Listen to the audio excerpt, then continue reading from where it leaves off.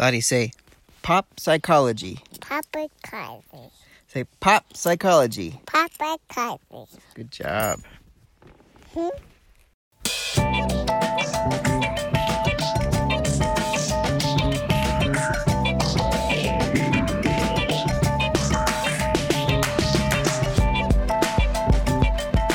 That's it. you know? Right. Anyway, Hey, we both have mustaches now. yeah.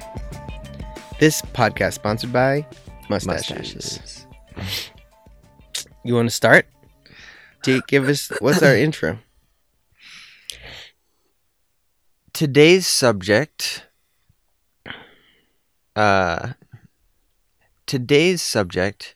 is addicted to money and sex and power. That's it. Yeah, I don't know. What do you think? What do Um, you think about our subject? Yeah, I want to write something out. Yeah. But let's here's the intro for the podcast. Mhm. Oh hey everybody. Oh, hey there. Welcome to Pop Psychology. A podcast about psychology and pop culture.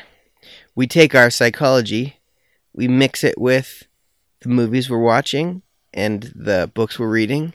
We put it on a sandwich and we eat it, and then we give part of the sandwich to you guys. And I thought you were going to say, and then when we poop it into your ears. Nope. Because that's a weird metaphor.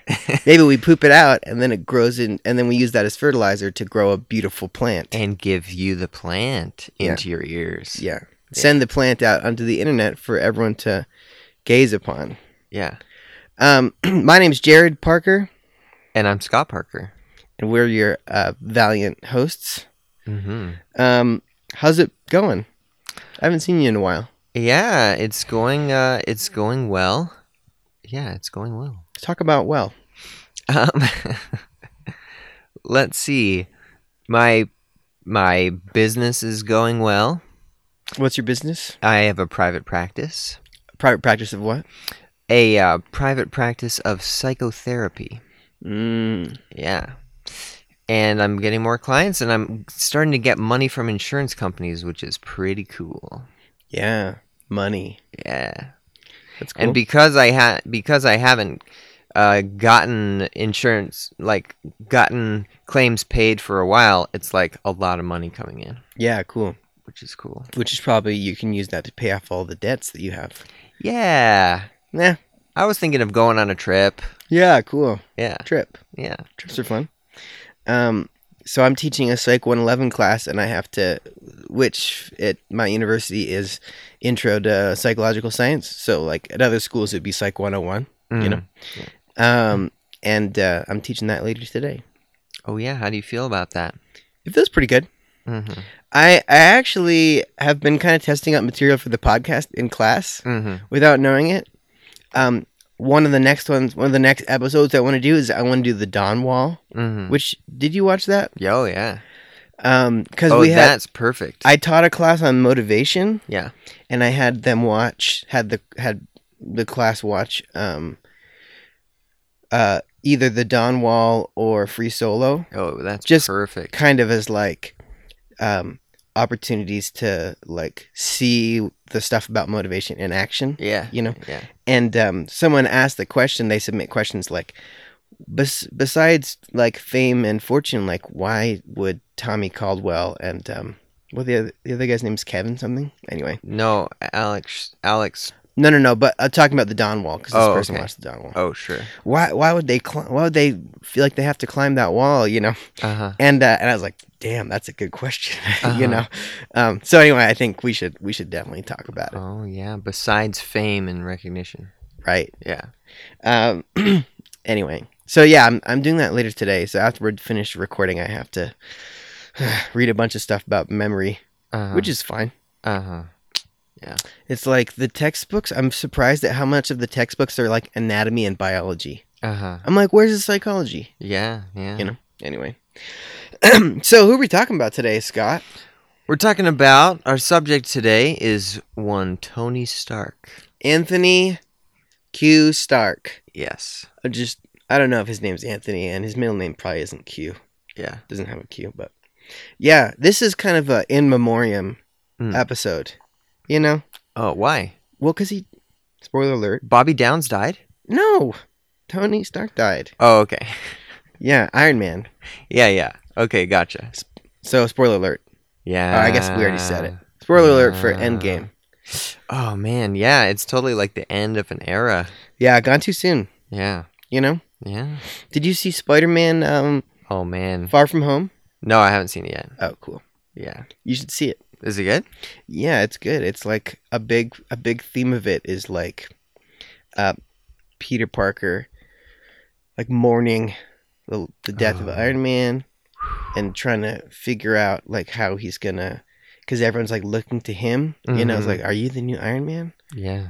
Are you taking Iron Man's place? You know, and he's like, am I? He has to think about it. Oh, wow. He's like haunted by yeah. the idea that he might have to be the next Iron Man, and can he fill those robotic shoes? Mm-hmm. Those robotic booster shoes have Mhm. boosters in them. Yeah. You know? Man, it makes me feel sad. How did this superhero franchise just like capture my heart? Dude. I was just watching this movie, Iron Man 1, and it's just well done. We're just talking about Iron Man 1. Yeah. That's like the text of the episode today. Yeah. Yeah, for sure. Yeah, it's so good. It's good. Yeah, I forgot about that. I mean, old Rob Down June, you can't go wrong, Yeah. you know? Yeah. I mean, I've heard critics say that like that's one of the reasons I think the Marvel Cinematic Universe works so well, is because Robert Downey Jr. just acts the hell out of Yeah. you know, all the Iron Man stuff. You know? Yeah. Okay, so did you watched Iron Man 1? Yeah. Or part of it? Yeah. Most of it? Yeah. I mean, you've seen it before. Yeah. I've seen it before, Mm. and I watched most of it Mm-hmm. for this one. There's just a couple parts I wanted to refresh my memory on. Yeah. Right. Yeah. Why are we? What's so curious about? What do we want to talk about? I already told you what we want to talk about, right? Yeah, well, he undergoes a big change. I mean, this is his origin story, but I feel like, so every origin story involves like a big change, but I feel like his big change is spiritual, characterological, if that's a word. Mm-hmm. You know, worldview change, a personality change. Yeah. You know. Yeah, and those are all things that I think are kind of psychological in a cool way. Yeah. And I found some sources that kind of talk about that type of thing that I want to talk about. Mm-hmm. But let's start by just describing like what happens Mm-hmm. to him. I mean, I'm not to retell the story, but just to kind of give the psychological like facts. You know what I'm saying? Yeah. Like if you were writing up a case history, Yeah. a case report of Tony Stark for a presentation at some conference or like maybe a journal, Sure. what would you say? So, like, he, at the beginning, he is like, pretty functional. Like, I would say, highly functional. Mm-hmm. And he's living this life that's very successful, and he seems well adjusted. He's a genius. He's the CEO of a company that's Mhm. doing really well. Yeah. He's in his company creates really powerful and innovative weapons Mhm. that he sells to the government and things like that. How would you characterize his values and the aims and purposes of his life?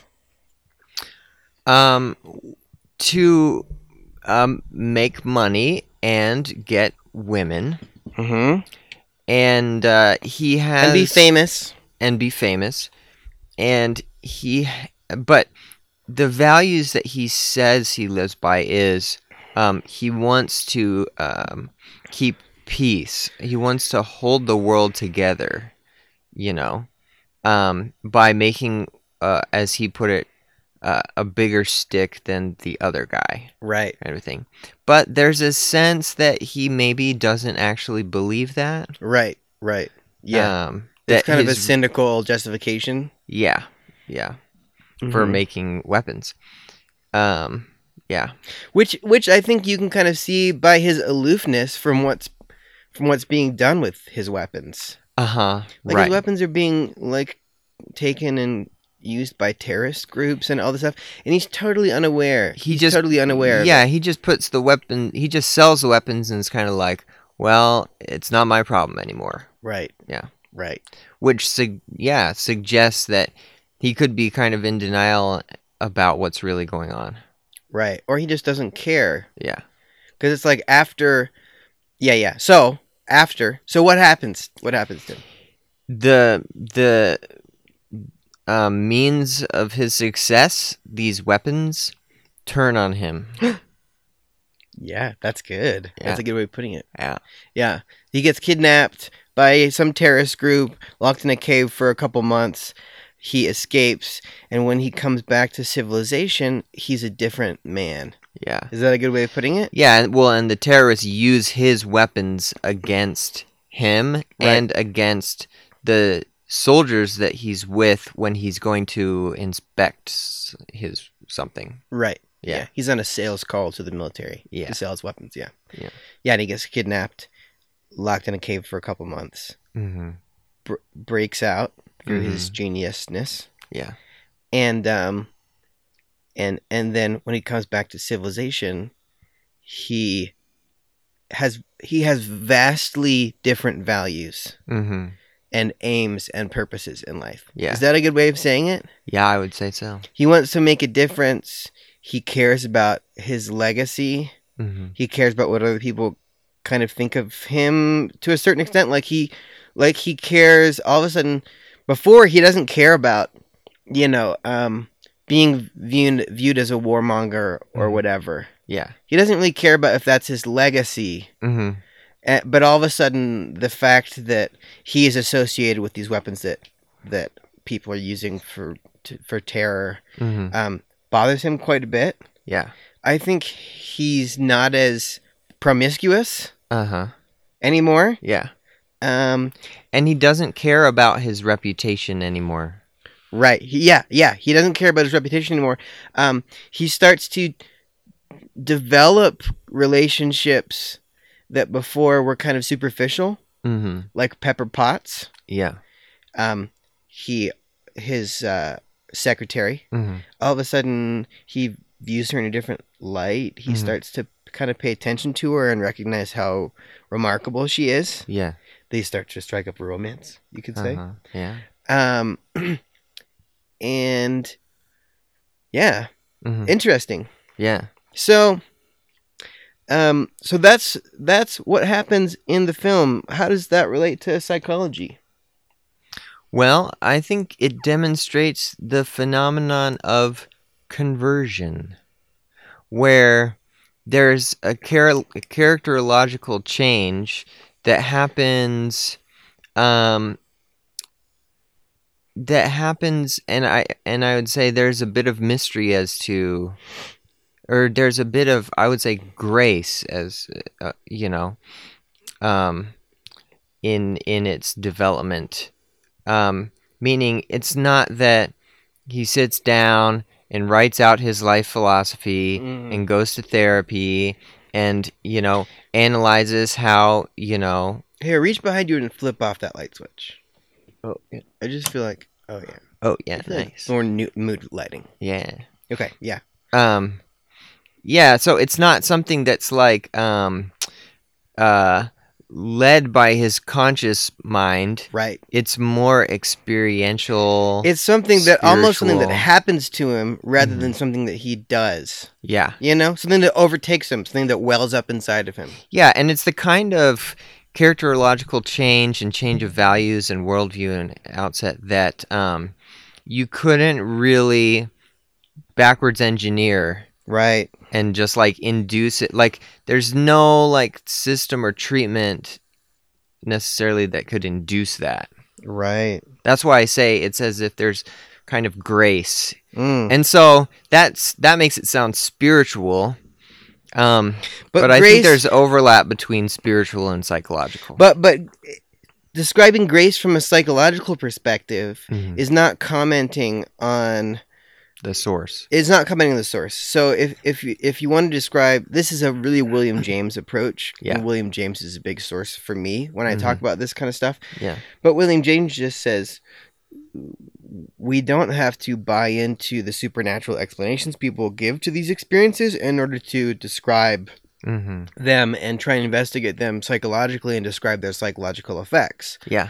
We don't have to reject their explanation either. We can just set it aside. We can just say, listen, whether there's anything supernatural going on or not, let's just describe the phenomena. And the phenomena is that it's some kind of influx of energy. It's some kind of transformation that wells up from inside of you. It's some reorientation of your life and goals and perspectives that just seems to overtake you, that kind of stuff. Yeah. Which you can understand how religiously inclined folks could interpret that as,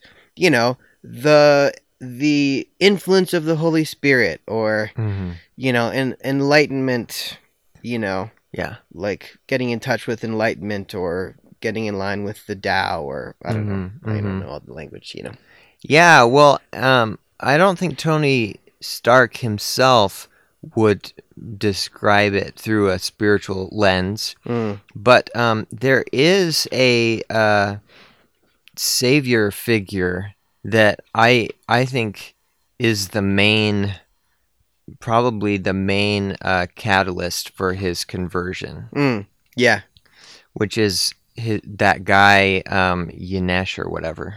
I think his name was Yusuf. Yusuf? Oh, yeah. Let's look it up. Hold on. Let's look it up. Pause.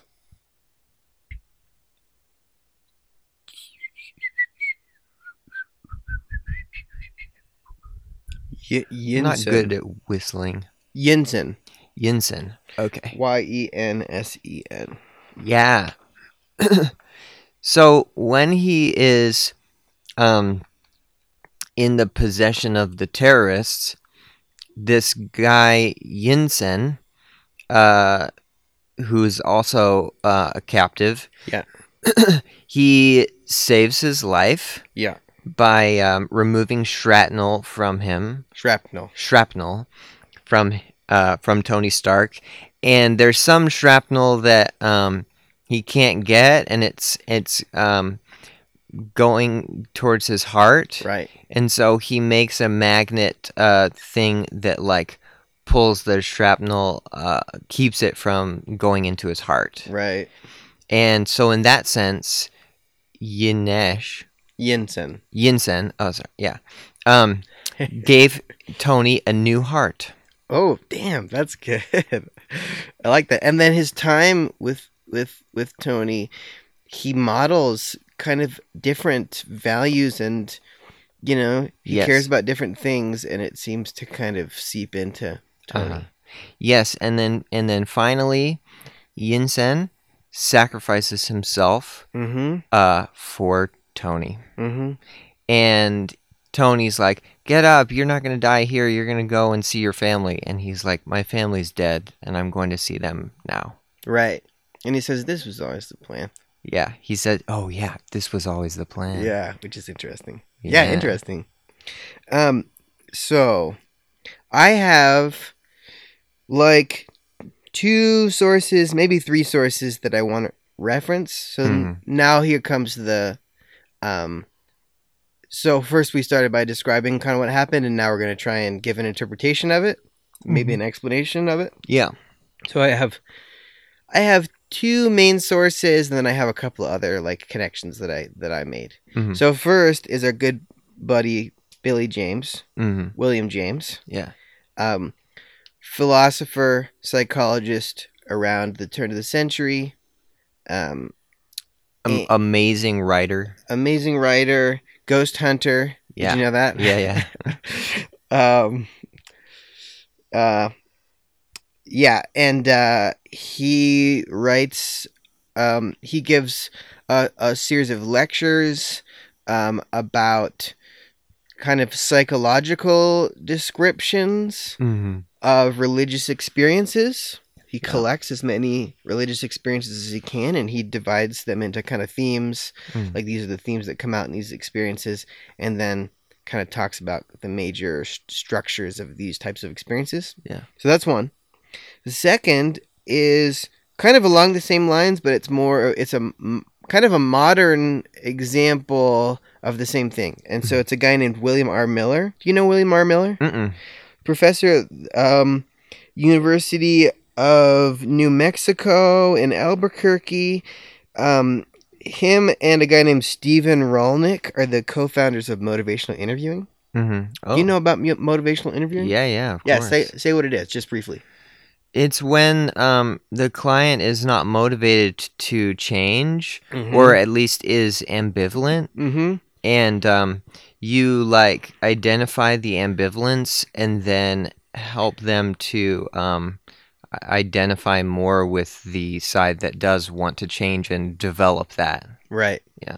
Yeah, cool. Yeah, that's good. So, Miller works a lot in substance abuse recovery, Mm-hmm. which is maybe why he got in touch with trying to study the same phenomena of conversion, or however you want to say it. He has his own word for it, which I'll talk about. Yeah. Because kind of like we talked about in the Grizzly Man episode, Mm-hmm. how often substance abuse recovery takes the form of almost like a conversion experience. Yeah. You know? Yeah. All of a sudden the person who's using is just done, Mm-hmm. you know? Yeah. And they just stop. Yeah. Whereas before they tried everything they possibly could to stop, all of a sudden, you know, they hit rock bottom. Yeah. I'm putting that in scare quotes. Yeah. You know, that's some of the language people use to describe that. Mm-hmm. And they just stop. So anyway, Miller's interested in that. So there's an article that I read from 2004 Journal of Clinical Psychology. It's called The Phenomenon of Quantum Change. So he uses the word quantum change, which I can describe why he uses that. Yeah. I think it's a telling kind of word. As usual, I've done all the research for this episode Yeah. because you are Busy. lazy. Uh-huh. So first, let me describe some of the phrases that Miller uses to I'm going to give some of the phrases Miller uses to describe these experiences. Mm-hmm. And then I actually have a quote attributed to Carl Jung, which describes the same thing. And tell me how well you feel like this fits Tony Stark. Yeah. In the course of a few pivotal minutes or hours, you know, maybe days, in this example we have, the person experiences brilliant enlightenment and sweeping reintegration that not only lasts, but continues to grow for decades to come. Mm-hmm. That's one thing. Is that Carl? No, that's Miller. Okay. Miller also describes it as abrupt, enduring change. Mm-hmm. Yeah. And then the last word he uses is discontinuous transformations. Mm-hmm. So let me talk about the different details of that.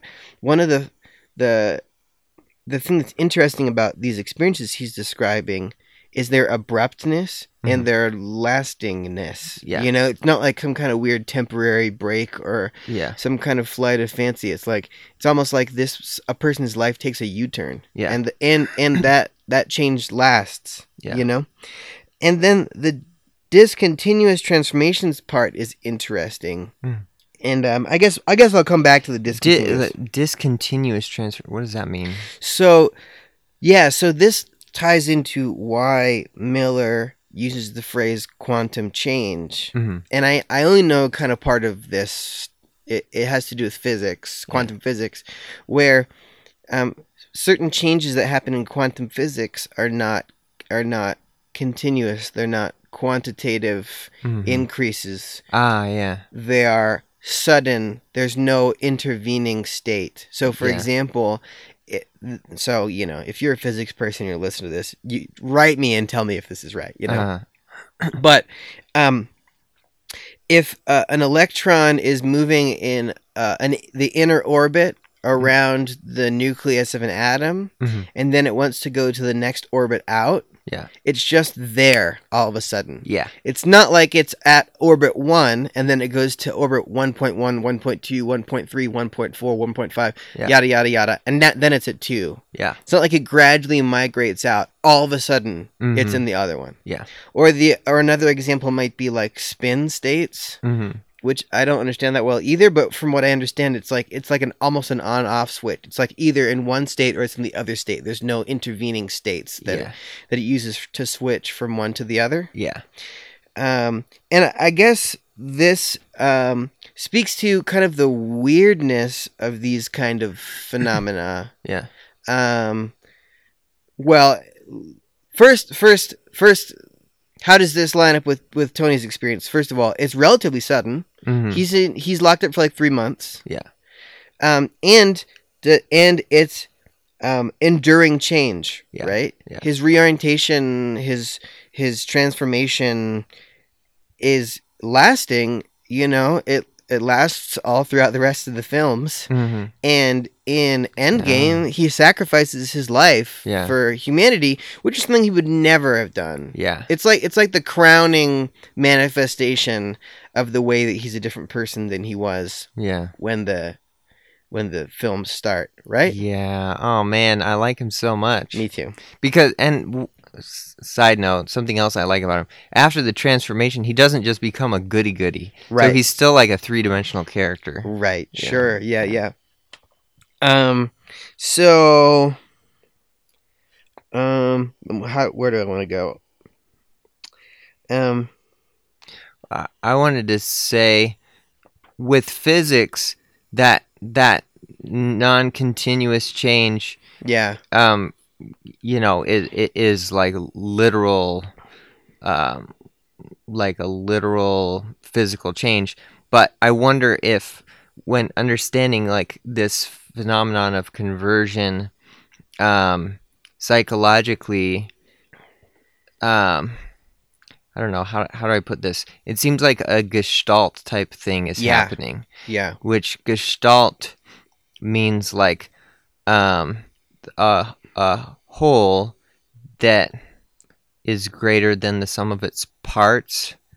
Basically, like if you put a dot on a board and then put another dot next to it, then you just have two dots. And then if you put a looped, like an upside down or like a U shape underneath it, right, then all of a sudden right, it's a smiley face. All of a sudden it's a lot more than just a dot, and a line. So one simple addition doesn't just kind of quantitatively change the amount of things that are there. It changes the meaning of what's there. Yeah, so that's why it's like for 3 months he was working on escaping, you know. But he probably hadn't experienced that characterological change until I feel like the moment when Yinsen died, you know, and then he walks out of the cave. Ooh, yeah. And there's he walks like out of the cave. A different Play-Doh metaphor. Yeah. Oh my gosh. Play-Doh, Plato, not like Play-Doh. Yeah, not like a Play-Doh metaphor. When I was younger, I was like, whoa, there was a philosopher named after Play-Doh? Yeah. That's fun. No, but when he walks out of the cave, you can, like, the cinematography and stuff, and the music, it shows that he's like a changed. Yeah. It suggests that he's a changed man, and so in that moment, he could have had a complete change that lasted for the rest of his life. Yeah. Yeah, interesting. Yeah, I want to come back to that. So here's this quote is attributed to Carl Gustav Jung. Oh. He describes these type of things as vital spiritual experiences. And he says they appear to be in the order of huge emotional displacements and rearrangements. Isn't that a good phrase? Yeah. Emotional displacements and rearrangements. Yeah. Ideas, emotions, and attitudes which were once the guiding force of the lives of these of the lives of these men are suddenly cast to one side, and a completely new set of concepts and motives begin to dominate them. Mm-hmm. Isn't that good? Yeah.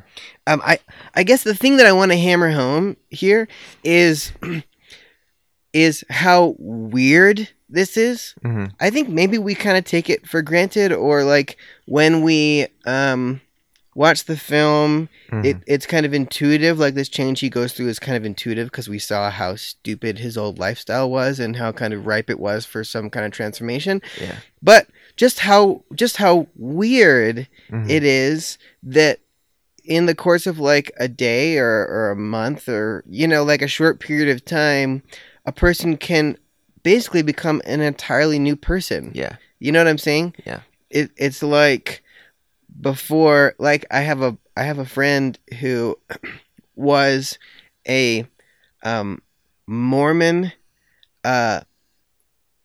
like conservative, he wanted to be like a historian. Mm-hmm. And then over the course of like less than a year, he became a atheist, radical communist. Uh-huh. You know what I'm saying? Yeah. Just like almost just like gutting the house of his psyche. Yeah. Tearing out all the walls, throwing out all the furniture and then just redoing the whole inside. Yeah. Yeah. And how weird that is, because typically we are the same people for our whole lives. Yeah. And we just change by these small additions. Yeah. If we're using the house metaphor, we get a new piece of furniture and all of a sudden we realize that, we like golf and we didn't know we liked golf before or whatever. Yeah. And it's just these kind of incremental changes. That have continuity. Yeah. Right. So this is William James. He describes this as a change which, though not necessarily instantaneous, so talking about, conversion, seems to the subject of the change to be distinctly different from just a regular process of growth. Yeah. So I was just thinking about like the ways we usually change in our lives, and usually maybe it's like an intensification of what's already there, or even like a gradual shift. Yeah. So for example, I don't know, I was just thinking of like the analogy of like a flavor or like a stew or something, where it's like the changes that we usually have is maybe it just gets saltier over time. Yeah. We know people that as they get older, they become kind of a more intensified version of themselves. Yeah, they get salty. Yeah. It's almost like they become more of a stereotype of themselves or something, or the water's getting boiled off and they're just their flavor, the flavor of them is just there in greater intensity. But the other change might be, adding some new flavor kind of gradually. Where someone kind of gradually starts to like nature more, or gradually, Sure. and so that people you haven't seen since high school, when you see them again, they really might seem like a different person. And you could talk about that as kind of a form of conversion or transformation,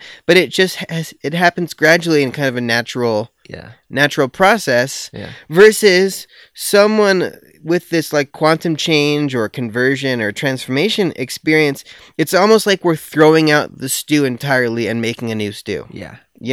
Or maybe what we're doing is like we're making a beef stew. It's like this delicious, their psyche is a beef stew. And what we do is we fish out all the carrots, we throw everything else out, and then we make a new stew that's like a carrot stew. Yeah. You know what I'm saying? Yeah. Because there's like pieces of what was there before are still around, but now they have different prominence. They form a different role in the psyche, Right.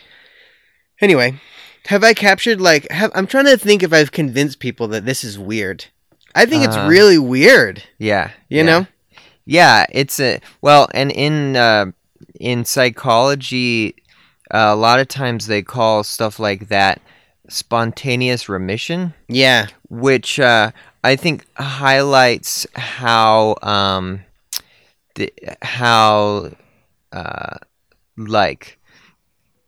there's no psychological mechanism that we're aware of that could account for it. That's why they, like, to a lot of addiction researchers and stuff, it's like, well, it just seems like it's spontaneous. Right.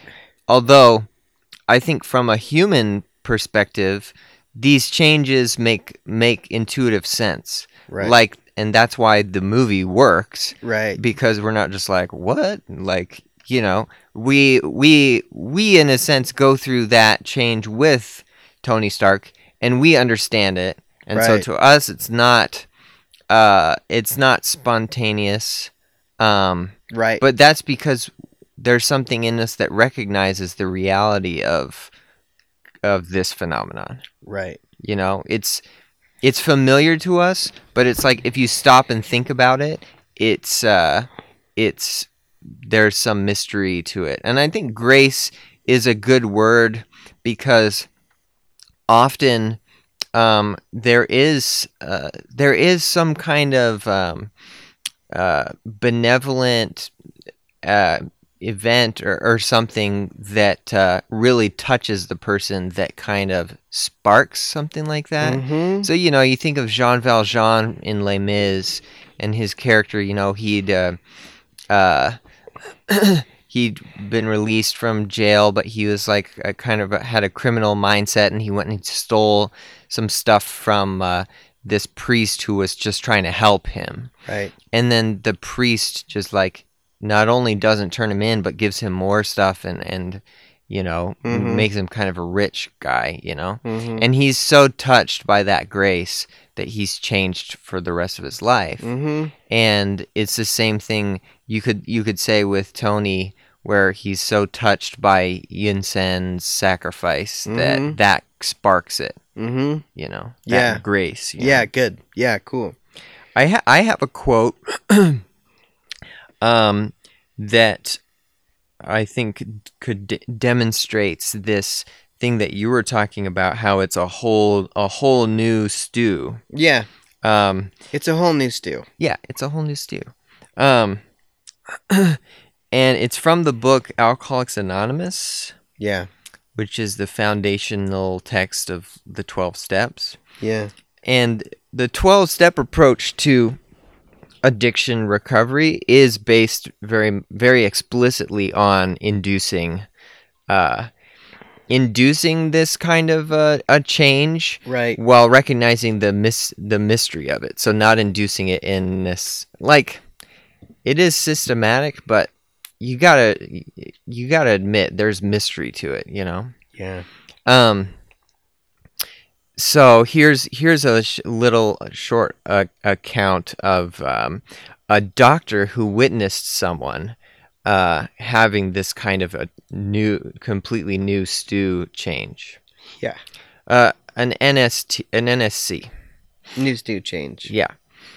The doctor says, "When I need a mental uplift, I often think of a case brought in by a physician prominent in New York. The patient had made his own diagnosis and, deciding his situation hopeless, had hidden in a deserted barn determined to die." So this is an alcoholic, right, who is determined that he's hopeless. And he was rescued by a searching party and in desperate condition brought to me. Following his physical rehabilitation, he had a talk with me in which he frankly stated he thought the treatment a waste of effort, unless I could assure him, which no one ever had, that in the future he would have the, quote, willpower to resist the impulse to drink. His alcoholic problem was so complex and his depression so great that we felt his only hope would be through what we then called, quote, moral psychology, which we now know as the 12 steps. And we doubted if even that would have any effect. However, he did become sold on the ideas contained in this book. He has not had a drink for a great many years. I see him now and then, and he is as fine a specimen of manhood as one could wish to meet. Actually, there's one more that I was thinking of that maybe even describes it better. Let's see. Okay, this one's also short. A man was brought in to me to be treated for chronic alcoholism. He had but partially recovered from a gastric hemorrhage, and seemed to be in a case. Let's see. Seemed to be a case of pathological mental deterioration. He has lost everything worthwhile in life and was only living, one might say, to drink. He frankly admitted and believed that for him there was no hope. Following the elimination of alcohol, there was found to be no permanent brain damage. He accepted the plan outlined in this book, The 12 Steps. 1 year later, he called to see me, and I experienced a very strange sensation. I knew the man by name and partially recognized his features, but there all resemblance ended. From a trembling, despairing, nervous wreck had emerged a man brimming over with self-reliance and contentment. I talked with him for some time, but was not able to bring myself to feel that I had known him before. To me, he was a stranger, and so he left me. Mm-hmm. A long time has passed with no return to alcohol. Yeah. Yeah, so just getting to the theme of how weird this is, it's not weird to go to your high school reunion and to see people there and be like, shoot, have you seen, like, so-and-so? Like, they're a whole different person. Yeah. You know, than they were before, and how interesting that is.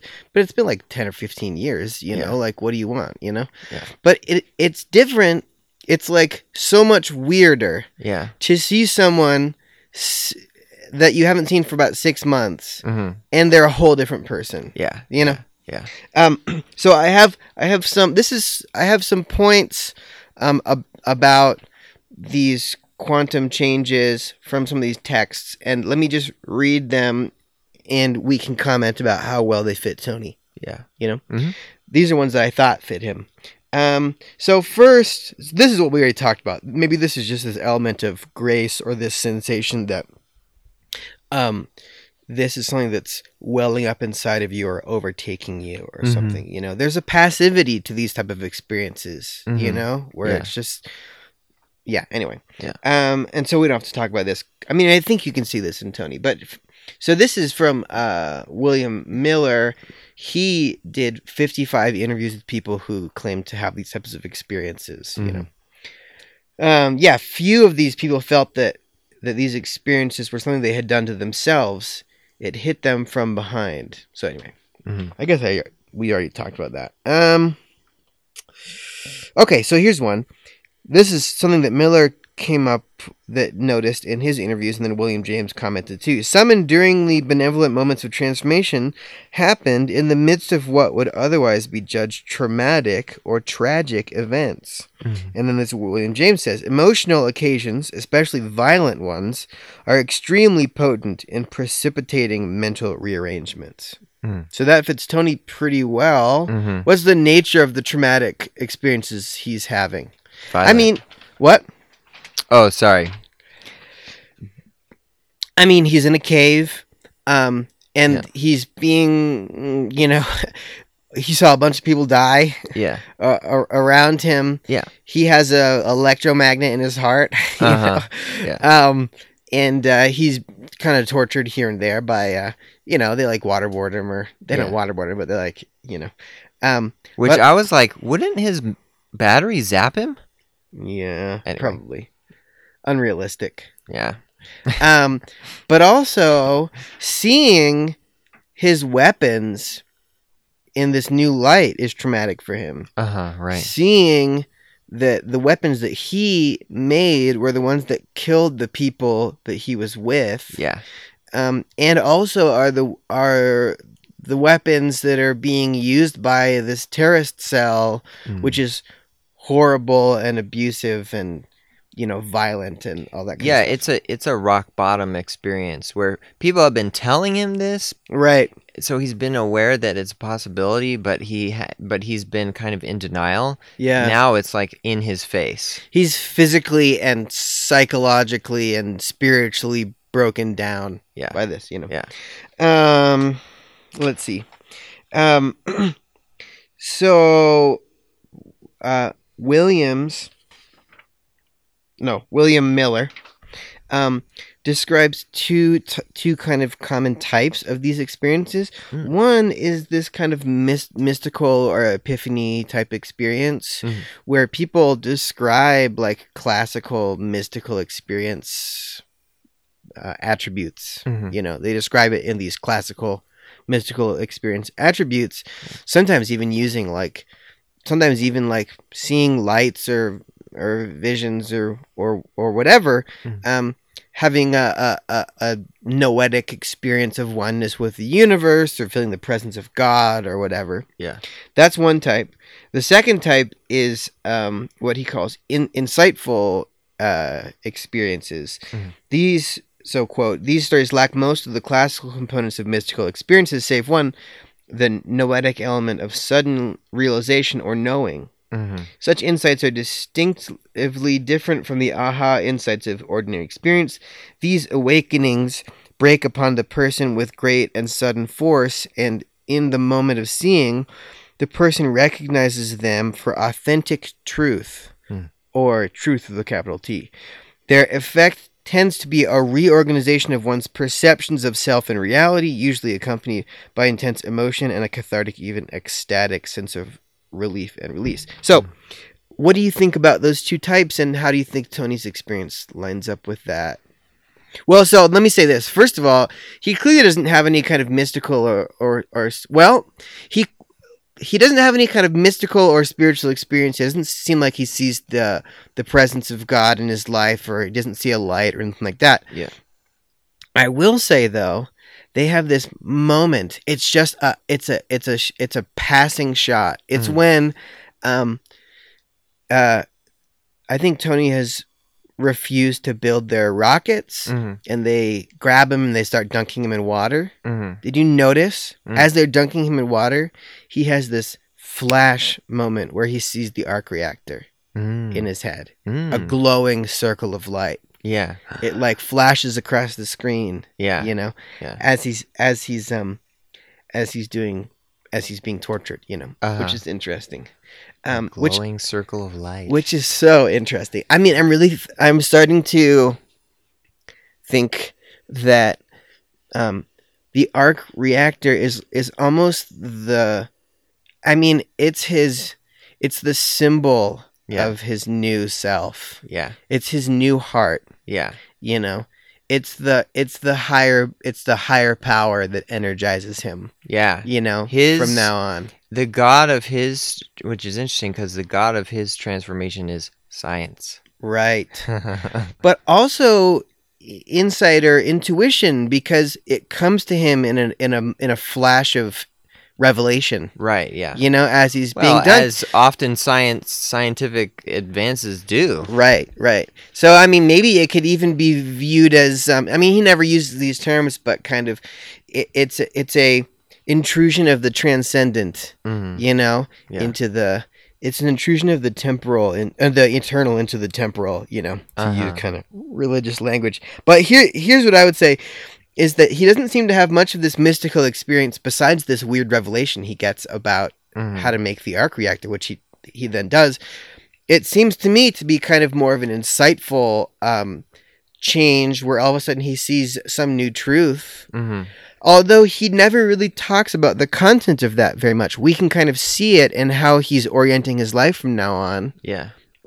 But he never talks about like, this is what I realized about life, and then I saw that all of my past was just an illusion. Thank goodness, that would be very tedious dialogue. It'd be kind of too didactic, maybe. Yeah.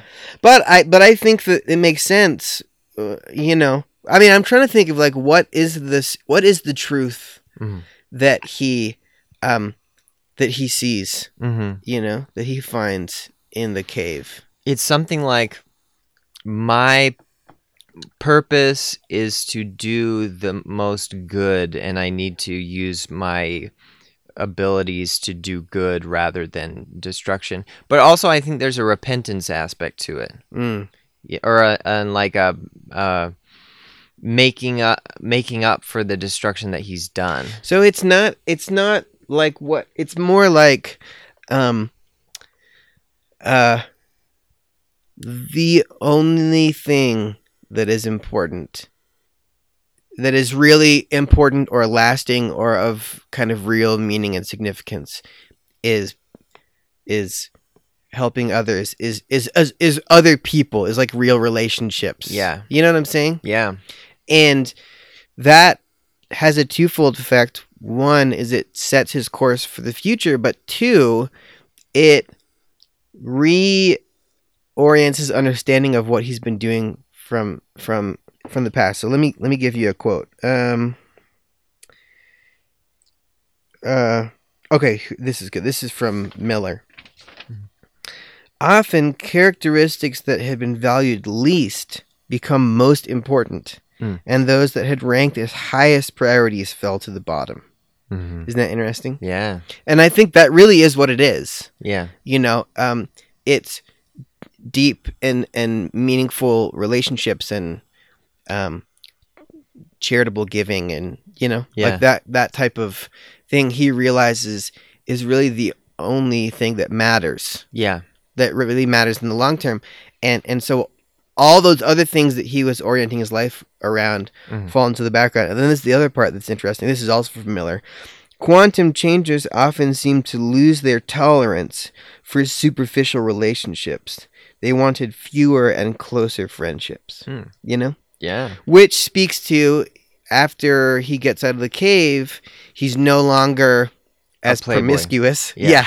You know, he's not trying to sleep with a bunch of women. I'm pretty sure that lasts in the rest of the films. I don't think he's sleeping around in the rest of the films. And he wants fewer and closer friendships.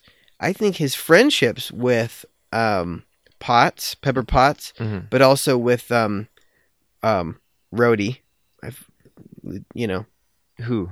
The military guy? Yeah. Yeah. Who is played by Don Cheadle in the rest of the films, by the way. Oh, yeah, that's right. They recast him, which that guy was great, but man, Don Cheadle, you know. Yeah. You can't go wrong with Don Cheadle. Yeah.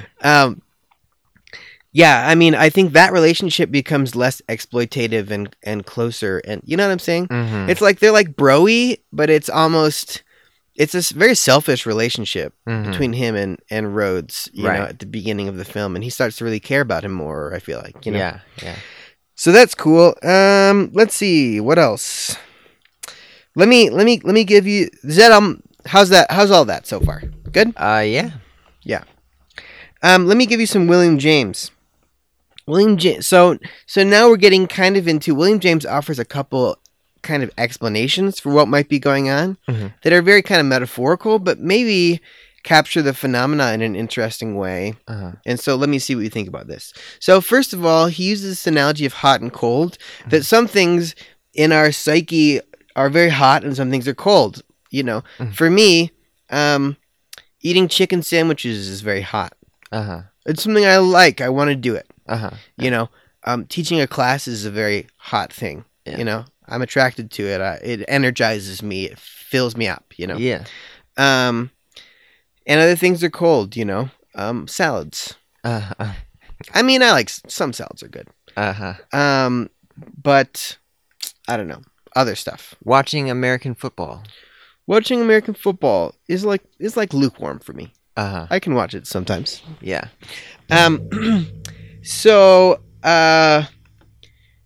So he talks about, he says, let us hereafter, in speaking of the hot place in a man's consciousness, the group of ideas to which he devotes himself and from which he works, we'll call it the habitual center of his personal energy.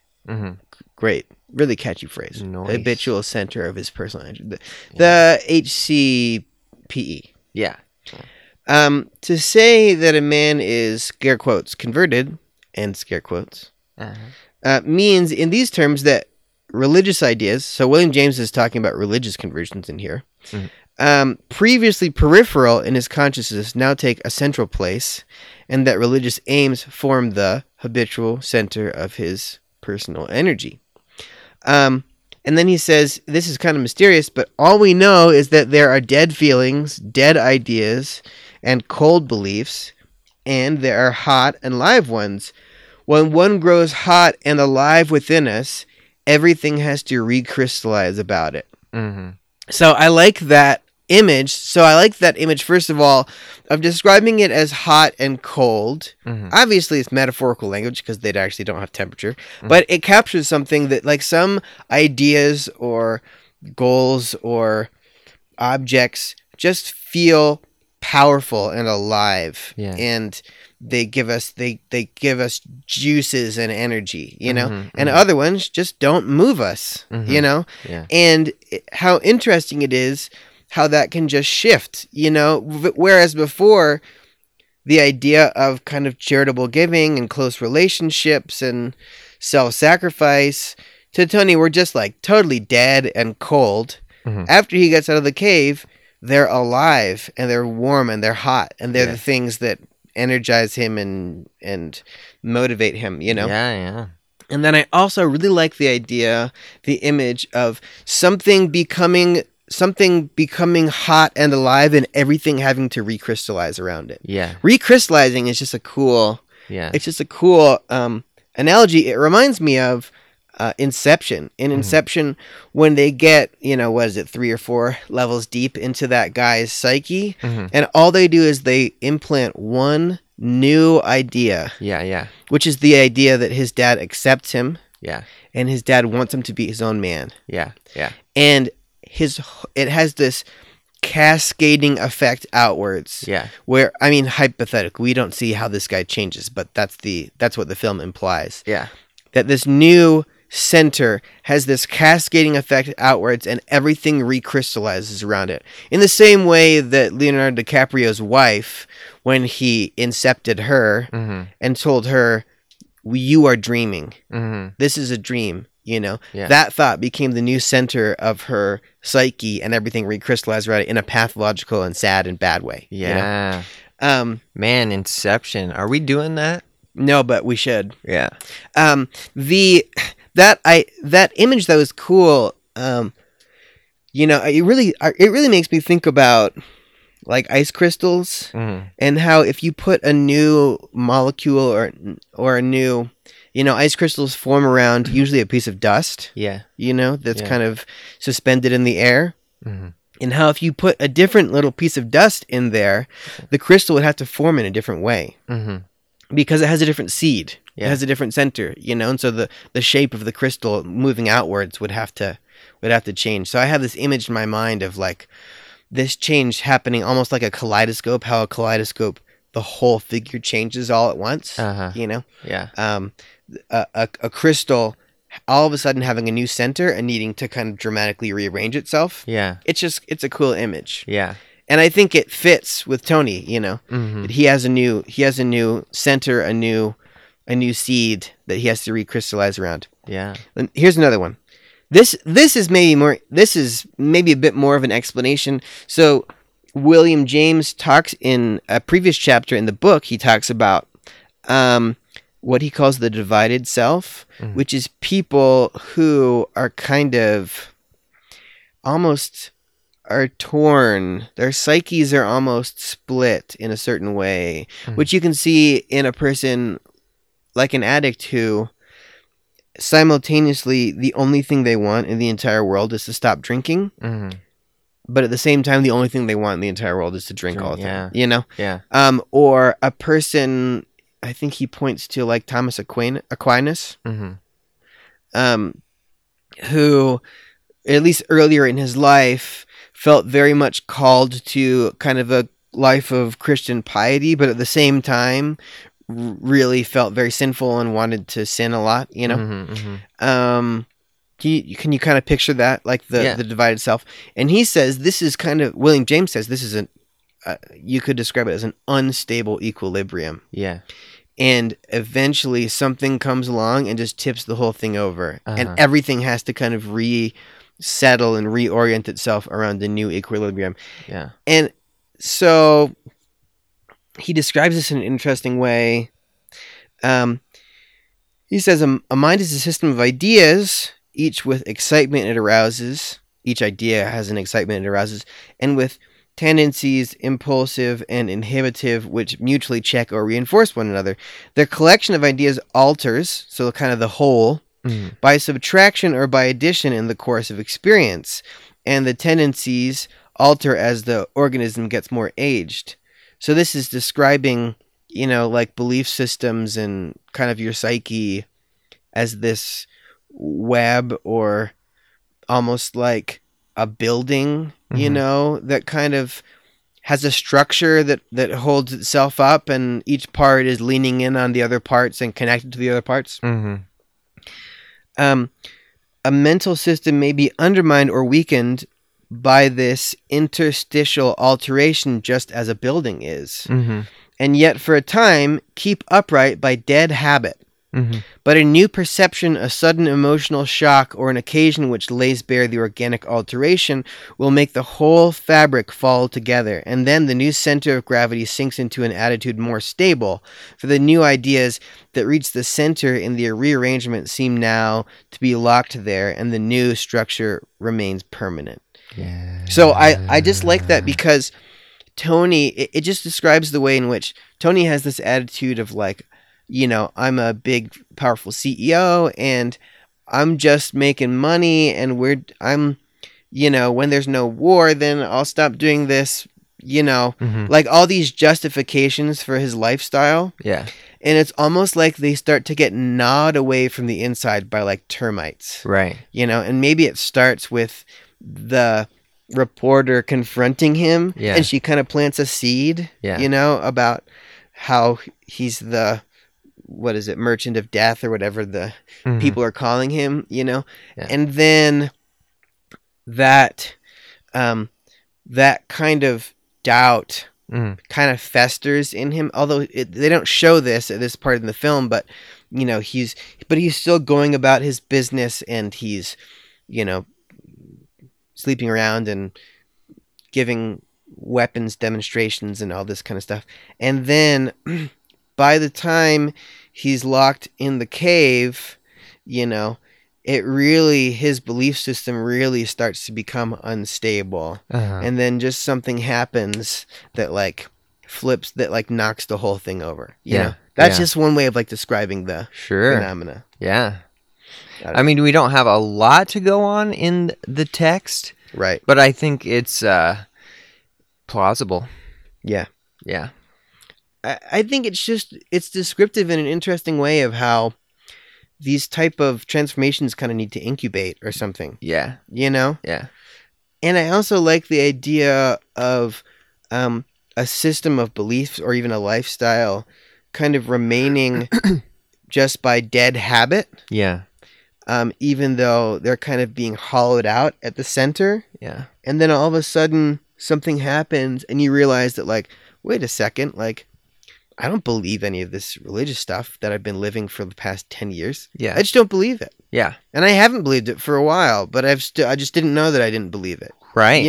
So it can go, it's not necessarily always, it doesn't always lead to religion. It could lead away from religion. Right. Or it could lead away from golf, or it could lead away from whatever. It's like these transformations, I feel like they can go in a bunch of different directions. Right. Yeah. So anyway. Yeah. I like the idea, of Tony. All of his explanations for why he does what he does are starting to kind of fall apart. Yeah. And his excuse that he's not really hurting people, and his weapons are being used for good, and all that kind of stuff. Yeah. Is kind of slowly being eaten away. Yeah. Yeah. How's that? Dang, man, that's good. Like, I'm just sitting here listening to you share this stuff, and it's making me get all contemplative. Yeah. About like, what are the guiding values of my life? Yeah. Yeah. Mine's probably power. Yeah, mine's probably like prestige. Yeah. Pretty good. Know. Yeah. Pretty good. So I have 3 more things. Okay. Is that okay? Yeah, give it to me. These are shorties. These are shorties but goodies. Dude, you're preaching wisdom. These are shorties but goodies. First, so this comes courtesy of my professor, Dr. Diana Tice, Brigham Young University Psychology Department. Married to the great Roy Baumeister, social psychologist extraordinaire, Oh. who I kind of didn't realize how big of a deal he is. He's kind of a really big deal. Yeah. He's quoted a lot. Did you know his name? No. Well, you don't know much about it. I'm not a big social psych guy. Yeah, anyway. But she's a co-author on a lot of his books, and they work together and stuff. Uh-huh. She's sharp as a tack. Yeah. And kind as a saint. Kind as a saint. Mhm. She gave a presentation for us in class, just a little demonstration of something she does with undergrads about brainwashing. Mm-hmm. And I'm giving this secondhand because I couldn't find the source that she referenced. Yeah. But it was fascinating. I actually emailed her, but she hasn't gotten back to me. There was a guy, I think he was captured in the Korean War or something, and he was captured and tortured, and they tried to brainwash him and all this stuff. And anyway, after the fact, he wrote this book about the phenomenon of brainwashing, and he talked about kind of the steps that brainwashers use. Mm-hmm. And brainwashing really seems like a weaponization of this process of transformation. Yeah. So he broke it down into the steps, and I don't remember all the steps, but the first one was breaking down a person's sense of self. Mm-hmm. Breaking down their sense of who they are and why they're doing what they're doing, and challenging and trying to destroy their self rationale, you know? Yeah. So when you're captured, it's like you are, we're just trying to, help the Koreans to not get captured. That's your reason, to not get taken over by the Chinese and the communists. And that's our reasoning. And we're just trying to help the people or whatever. And then they slowly try to undermine that. No, you're not. Uh-huh. You're a monster. You people are just murderers and all that kind of stuff. And you try and tear down their sense until they really finally like, man, we are monsters. I am a monster. Yeah. So you kind of artificially create this crisis, and then you offer the ideology that you're trying to brainwash into as a redemptive answer to their crisis. Yeah. That like the North Koreans, or the cause of the people as manifested in communism is how you can atone for this wickedness you've done, or the cult is the answer to the to your deadness and sadness and wickedness, or the teachings of so and so are the answer. And when it's done right, you're artificially creating this type of thing. Which I thought, when I saw that, I actually thought of Tony Stark, and I actually thought of conversion, that brainwashing would be like, it's like a weaponized version of this. So anyway, so that's one. That's my first connection. Does that make sense? Yeah. Second one is Thomas Kuhn. Do you know Thomas Kuhn? Yeah, he wrote The Structure of Scientific Revolution. Structure of Scientific Revolutions. Yeah, so he's a historian of science, but he wound up writing this book, which was a big text in the philosophy of science. Big, important book about the philosophy of science. Yeah. And so he says that science progresses not so much in this incremental fashion, but it progresses through a series of crises and revolutions where it's like it's going well for a while, but it establishes a paradigm, which is like a way of doing research and a way of conceptualizing the problems of the field. Yeah. And it's going well for a while in that paradigm, but then all of a sudden it doesn't account for the data as well as it used to, and we're seeing all these problems, and then there's this like state of scientific crisis where like we just don't even know what to think of the paradigm we were using, and we kind of don't even know how to think about the thing we were studying. And then there's a new paradigm presents itself, usually through the research of some genius, and then the whole field or big portions of the field jump ship from the old paradigm to the new paradigm. Right. And it's this qualitative change Yeah. in how what's being studied is being studied. Yeah. Right? Yeah. So that's interesting that he thinks science progresses in that way. Mm-hmm. And maybe humans progress in that way sometimes. Yeah. You know? Right. Yeah. Rather than additively. Right. Yeah. Which we sometimes think. But I mean, William James claims in the book that this is pretty common. yeah. It happens pretty commonly. Yeah. And it happens especially commonly Uh-huh. in certain religious communities. Mm-hmm. A lot of, like, for example, evangelical religious communities, people report having these experiences all the time. And maybe it's partly because the religious community incites these experiences or sets them up. Yeah. You know, by kind of creating a sense of guilt in people as they're growing up, and Yeah. they realize they can't really keep oh man, I want to be such a good Christian boy, but I can't keep the commandments, and I'm Yeah. such a bad person. And then all of a sudden they are open to the message of salvific grace or something. I said before that these kinds of transformations can't be induced, but like maybe a better way of saying it is like, so the conditions can be cultivated for a kind of change like this. Right. But then I think what I mean is like there always has to be a leap. Mm. You know what I'm saying? Yeah. That's why. Yeah. Good. Yeah. Good. So my last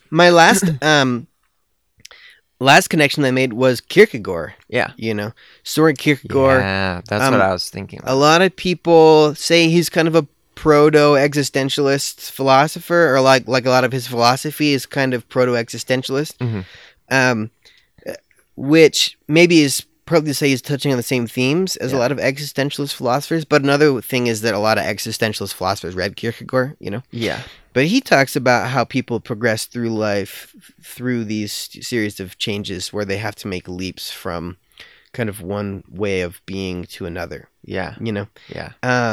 And these leaps, you know, are leaps of faith. It's not, they're kind of just jumping into a whole new way of being, you know, that you can't, here's another part of it for Kierkegaard. You're not reasoning yourself from one state to another. It's not your reason that gets you from one state to another, because your reasoning only works within kind of the rules of the paradigm that you're already in. You know what I'm saying? Kind of like you can't use the rules of basketball to decide to play baseball. You can use the rules of basketball to figure out what to do when you're playing basketball. Right. But the rules won't get you into a different activity. Yeah. You know, you just have to kind of make this leap, Yeah. you know, into it. Anyway, Yeah. that was my last connection. Yeah, I like So it. he's taking a leap. He's leaping into a new way of being. I was thinking about Kierkegaard earlier too, because I'm smart too.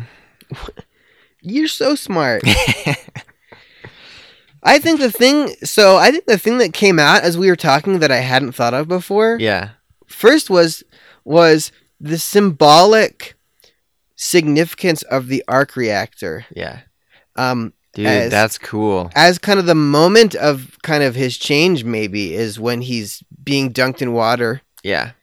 and then has this flash of insight, flash of brilliance with the arc reactor. Yeah. And it kind of represents this new heart that he has or something, you know? Yeah. Which is interesting. And now this makes me want to do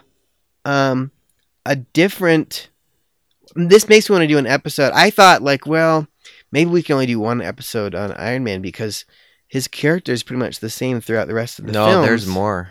But now I think there's more, and especially in, I think it's the third film, where Pepper Potts points out that he still is wearing the arc reactor in his chest to keep the shrapnel from going into his heart. Yeah. But really, he could go under the knife and have surgeons remove the shrapnel, but for some reason he doesn't want to.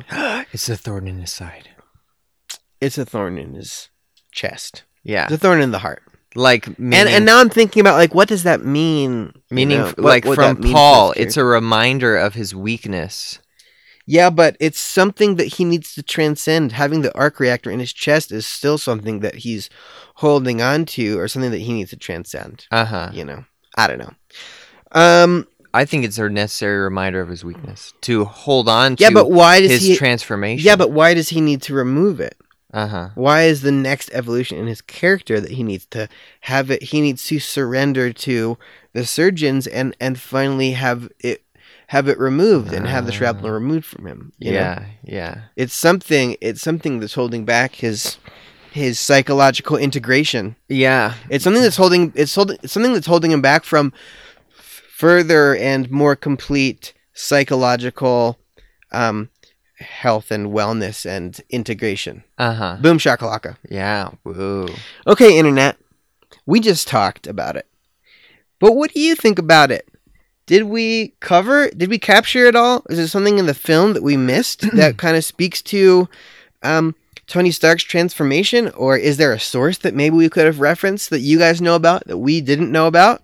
Yeah. Send us some nerd stuff. Send us your nerd stuff. Also, let us know what other films, books, comic books, albums, paintings, other pop culture things. Yeah. Plays. Yeah. You want us to cover. Yeah. And you can send that you can tweet at us at @PopPsychPod. We're on email. Yeah. PopPsychPod at gmail.com. Yeah. And we're on Facebook, Pop Psychology Podcast on Facebook. Let us know. Also, rate and review us on iTunes. And when you do so, maybe we'll read your rating or review. Oh. Also, share and that us. would warm our hearts. Share us far and wide throughout the whole land. Okay, that's it. Anything else? No, I think we love that's you. It. Yeah, I've been transformed by this discussion. Nerd alert. All right. See you guys next week. Okay, love you.